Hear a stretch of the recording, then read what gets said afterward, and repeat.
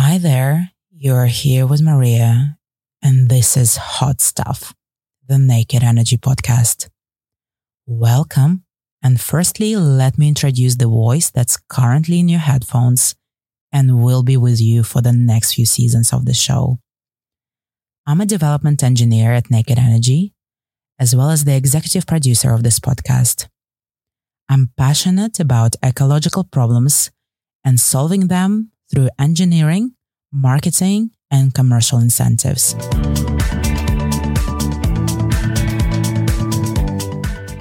For our Christmas special, I'm joined by our CEO and co-founder, Christophe Williams. Hi, Christophe.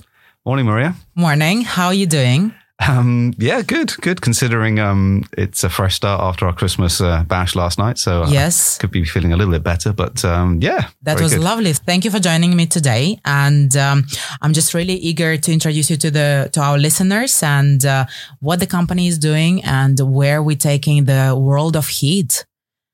Fantastic. Well, thank you. And well done for organising this podcast. It's brilliant. And also the Christmas do last night. That was tremendous. A lot of fun was had. Great to be here. Naked Energy. So we are trying to really revolutionize solar thermal. We've created a whole new category of solar collector. Mm-hmm. And the real mission of that is to promote and disseminate renewable heat around the world. I think we've identified that as one of the biggest problems facing the climate emergency. The biggest challenge currently, I agree. Yeah. It's not so well known that more than half of all the energy that we actually use on the planet goes on heating. That's hot water, space heating, and process heat for industry.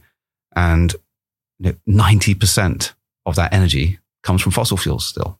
So if we want to get to net zero, if we want to do something about climate change, we've got to address heat. And we really call it sort of the cold or the warm elephant in the room, whatever you want to do. The hot elephant in the room. Okay, good. Let's go with that. And so, as a company, we're on a mission to decarbonize heat. And we're doing that through the technology that we've developed. We've got 12 patents. We've got a lot of IP in the business. And those patents are really behind two solar collectors. The core product produces combined heat and power. So from the sun, single source of energy, we get two forms of usable energy. So that's hot water and electricity from the same collector, the same surface area. And the other product. Can we tell the name to the listeners of our innovative hybrid solar thermal product? Yeah, absolutely. So the product range is called Virtue. That's Virtue without the E on the end. So pronounce Virtue without the E. And we have Virtue PVT that does photovoltaic and thermal energy. That's the hybrid. And we have Virtue Hot that does heat. That's pure heat. And they do it in a very elegant way. So they're tubular designs, and they're modular. They're very compact. And the key value proposition of the product is about energy density. It's about generating more energy in less space, which is really, really important when you consider the size of the demand, and there isn't much space to generate clean heat and power. I think one of the principal conversations at COP27 this year was exactly that. So how do we maximize the space used in our commercial or residential spaces to deliver green, sustainable, and very ecological and forward-thinking heat and power? So I think we are at the right space at the right time. So I'm really excited for what's next to come. Yeah, that's. I agree with you there. Naked Energy's been on a journey in terms of a long R&D journey, developing our products, and we're at the very exciting phase now of commercialization. We've got some brilliant projects and partners now around the world that are starting to support us on our mission. But it hasn't always been great timing because. Tell us more. Yeah, one of the big challenges was that gas just cost too little. It was too cheap. So the business as usual was just to burn stuff, and it wasn't economically viable to transition to renewable heat. And so now with the very unfortunate geopolitical situation, where many European and major European countries are reliant up to about 40% of their energy from Russian gas, for example.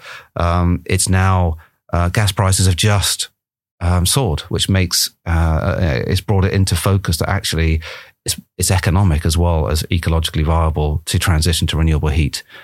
And that transition is imminent and has to be rolled out. So, of course, economies of scale have to be factored in somehow currently. And that's my next sort of problem that I'll be talking about is that the big barrier to entry from solar thermal is economies of scale and the lack of them. So people and industries do not focus on providing supply chain for solar thermal to be rolled out consistently and in big volumes. And I think we are at the forefront of steering that vehicle towards mass production and becoming available to commercial entities who would not have thought of transitioning beforehand. Yeah, absolutely. We really need scale, and we've got to do it this decade. We can't wait to 2035 or 2040 or 2050. We've got to do it this decade because climate change isn't waiting for COVID to go away or economies to get their out of recession. Absolutely. It just keeps going. And as economies rebound, they burn stuff. They're burning more. I mean, I think last year was one of the worst years in terms of, the rises of CO2 emissions. So we need to act quick and we need to act fast and we need to act at scale. And that's one of the kind of ethoses behind Naked Energy is that, we're the technology owners. We've developed this new technology that is highly recyclable. We've done, and credit to you, you're a fantastic engineer. You've been doing a lot of the life cycle analysis and embodied carbon analysis of our products. And, the carbon paybacks are incredibly short on our technologies. And they last 25, 30 years at least in the field. So we need to get them onto buildings as fast as we can to really help businesses and communities save money, save carbon, and be more sustainable. So, and you're right, the economies of scale, historically, we refer to solar thermal as kind of the Cinderella of solar. Interesting concept. Yeah, well, what it is that ultimately, solar thermal has been around for a while. I perceive solar thermal as beautiful. It's probably the cleanest form of renewable heat you can do. You stand in, the infrared from the sun. You stand and it makes you warm, makes you feel good as well, right? Yeah. Well, that for me is one of the most beautiful and pure forms of renewable energy, and it's very efficient to capture renewable heat. So let's capture it. Let's use it. Let's not dig things out of the ground and refine them and then ship them around the world and then burn them for heat.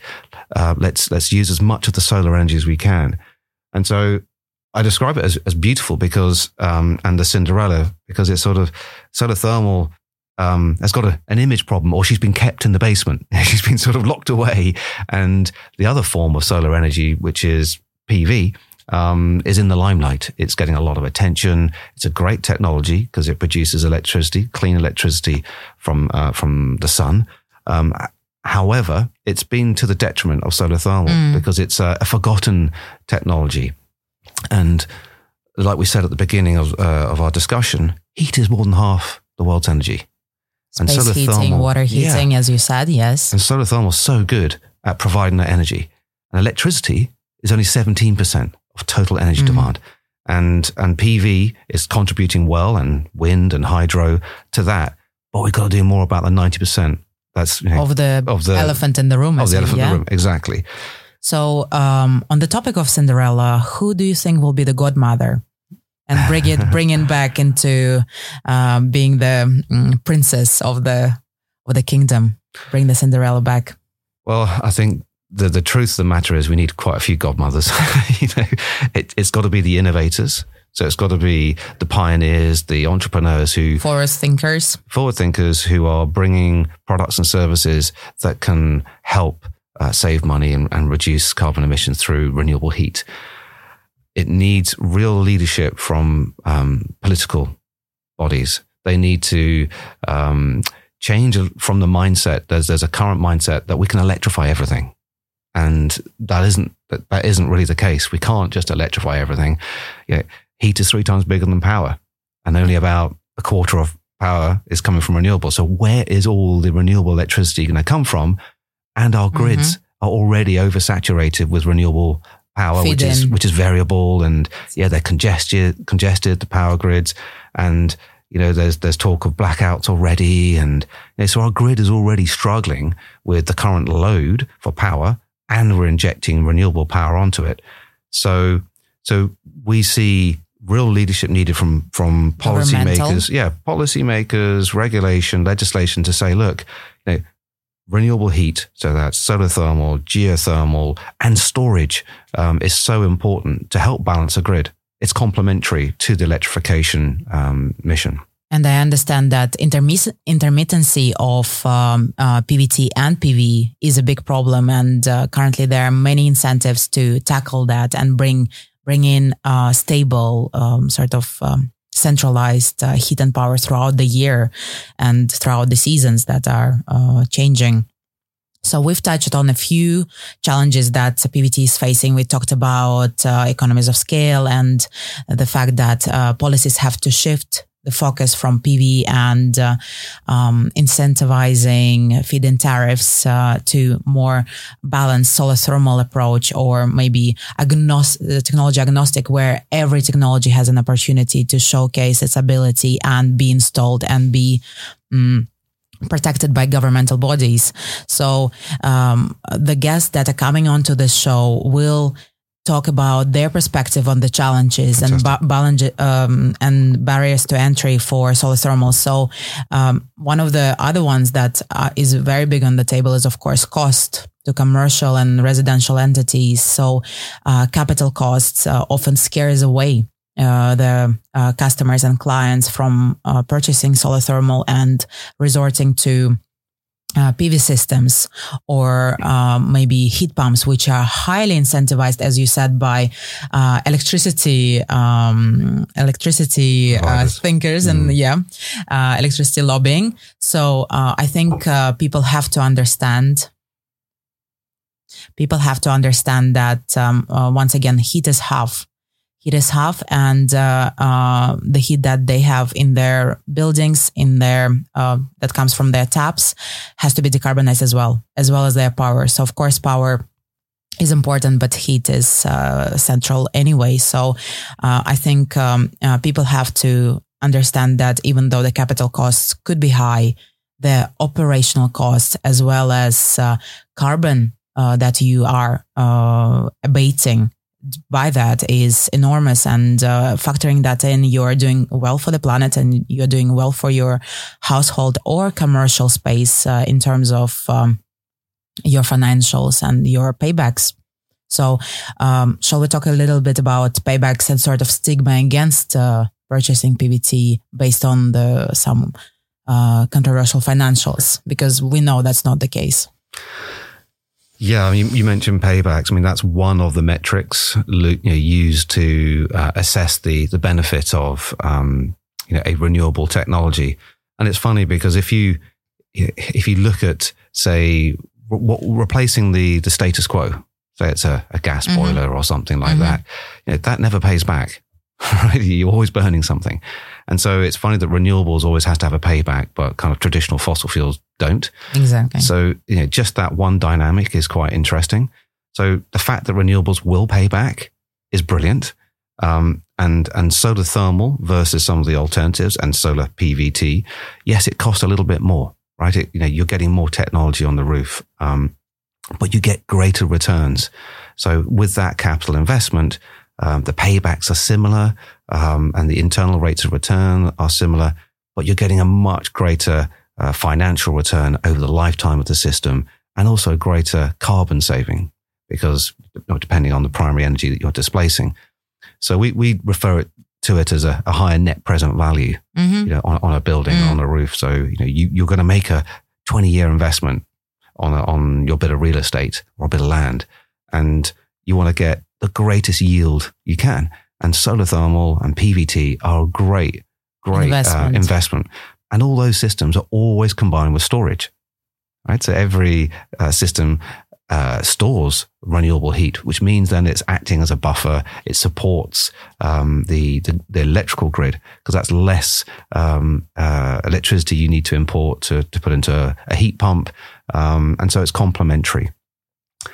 And you mentioned about the sort of the financials. Yes, there is no silver bullet in terms of the solution. It is very much, there has to be a technology agnostic approach and look at what is the best investment for carbon abated. I think that's a really important message for policymakers. Just the solutions exist today. Yeah, when talking about the sort of the finance or the investment opportunity, it's quite tragic when you think since the Paris Agreement, over $3.7 trillion have been lent by major banks to fossil fuel businesses to carry on their business, right? So that's a great shame. So the point is, the money's there. It needs to go to the right places, and the energy transition is probably one of the greatest investment opportunities there is currently, and there will be over the next 10 to 20 years, because it's the train has left the station. We need to decarbonize, and it's the business case now for renewables, no matter what the form, whether it's renewable power or renewable heat, is there already. So it's about just getting behind the products and services that are doing the energy transition and accelerating it.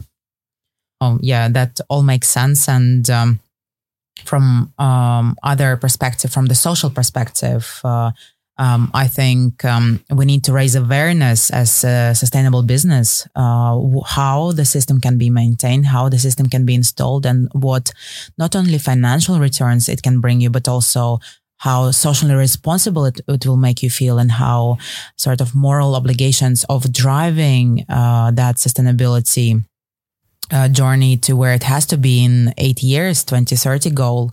I think it all boils down to individual businesses, of course, who burn a lot of fossil fuels to heat their factories and provide space heating for their workers. I think, once again, the payback of social responsibility and payback of morality is the greatest of all for businesses like ours, and businesses out there who are resilient and driving that change currently. Yeah, I couldn't agree more. I think the energy transition to a cleaner energy system is going to create so many jobs. It's going to make the air cleaner that we breathe. It's going to make businesses and communities feel good about what they're doing in terms of how they're generating energy and storing energy and releasing energy, and will be more sustainable from a financial and environmental perspective going forwards, which is kind of a major win-win. Exactly. And I think we've touched a lot of great points for our next guest to talk about from international perspective, from Germany, Italy, etc. And I would like to add on anything from the governmental perspective that has to be changed and has to be adjusted for us to break away that barrier of entry and smoothly roll out PVT technologies on scale. Yeah, when you say PVT, clearly we have a unique technology, which is non-standard ultimately, because we've combined two types of technology into one. But ultimately, the governments just need to understand that it's not all just about electrification, that renewable heat is a big problem, and it's been left in the sort of too hard box for too long. Because it is hard to decarbonize heat. It's pervasive in society. It's gas boilers, it's furnaces. So to decarbonize those, you need on-site renewables like solar thermal and other technologies. So it's taking a broader look at the solutions that are available. It's enabling financial tools and mechanisms where businesses and communities necessarily don't have to pay up front. It's sort of green mortgages. It's understanding that, yes, we need to generate clean energy, but we also need to reduce our demand. So energy efficiency is really important. That's been left out of the equation a lot. I know it's tough and expensive, but it's in terms of implementation. But actually, in terms of reducing demand, it's so critical, because the less you need, the less you have to generate, right? So energy efficiency is so important for the government to get behind as well. And that's pretty much it's a long topic in terms of what the government needs to do, but there's some key points. I'm looking forward to discussing what each government is doing in our sort of guest national countries. So that will be very interesting to touch base on. I would like to thank you for your time today. It's been a great pleasure to get into the world of solar thermal and talk about challenges, but also great incentives that is currently happening, and things that are moving forward for us, which are amazing to see. Thank you. And I hope you enjoy your Christmas time, and see you on the next episode. Bye. Bye-bye. Thanks for having me.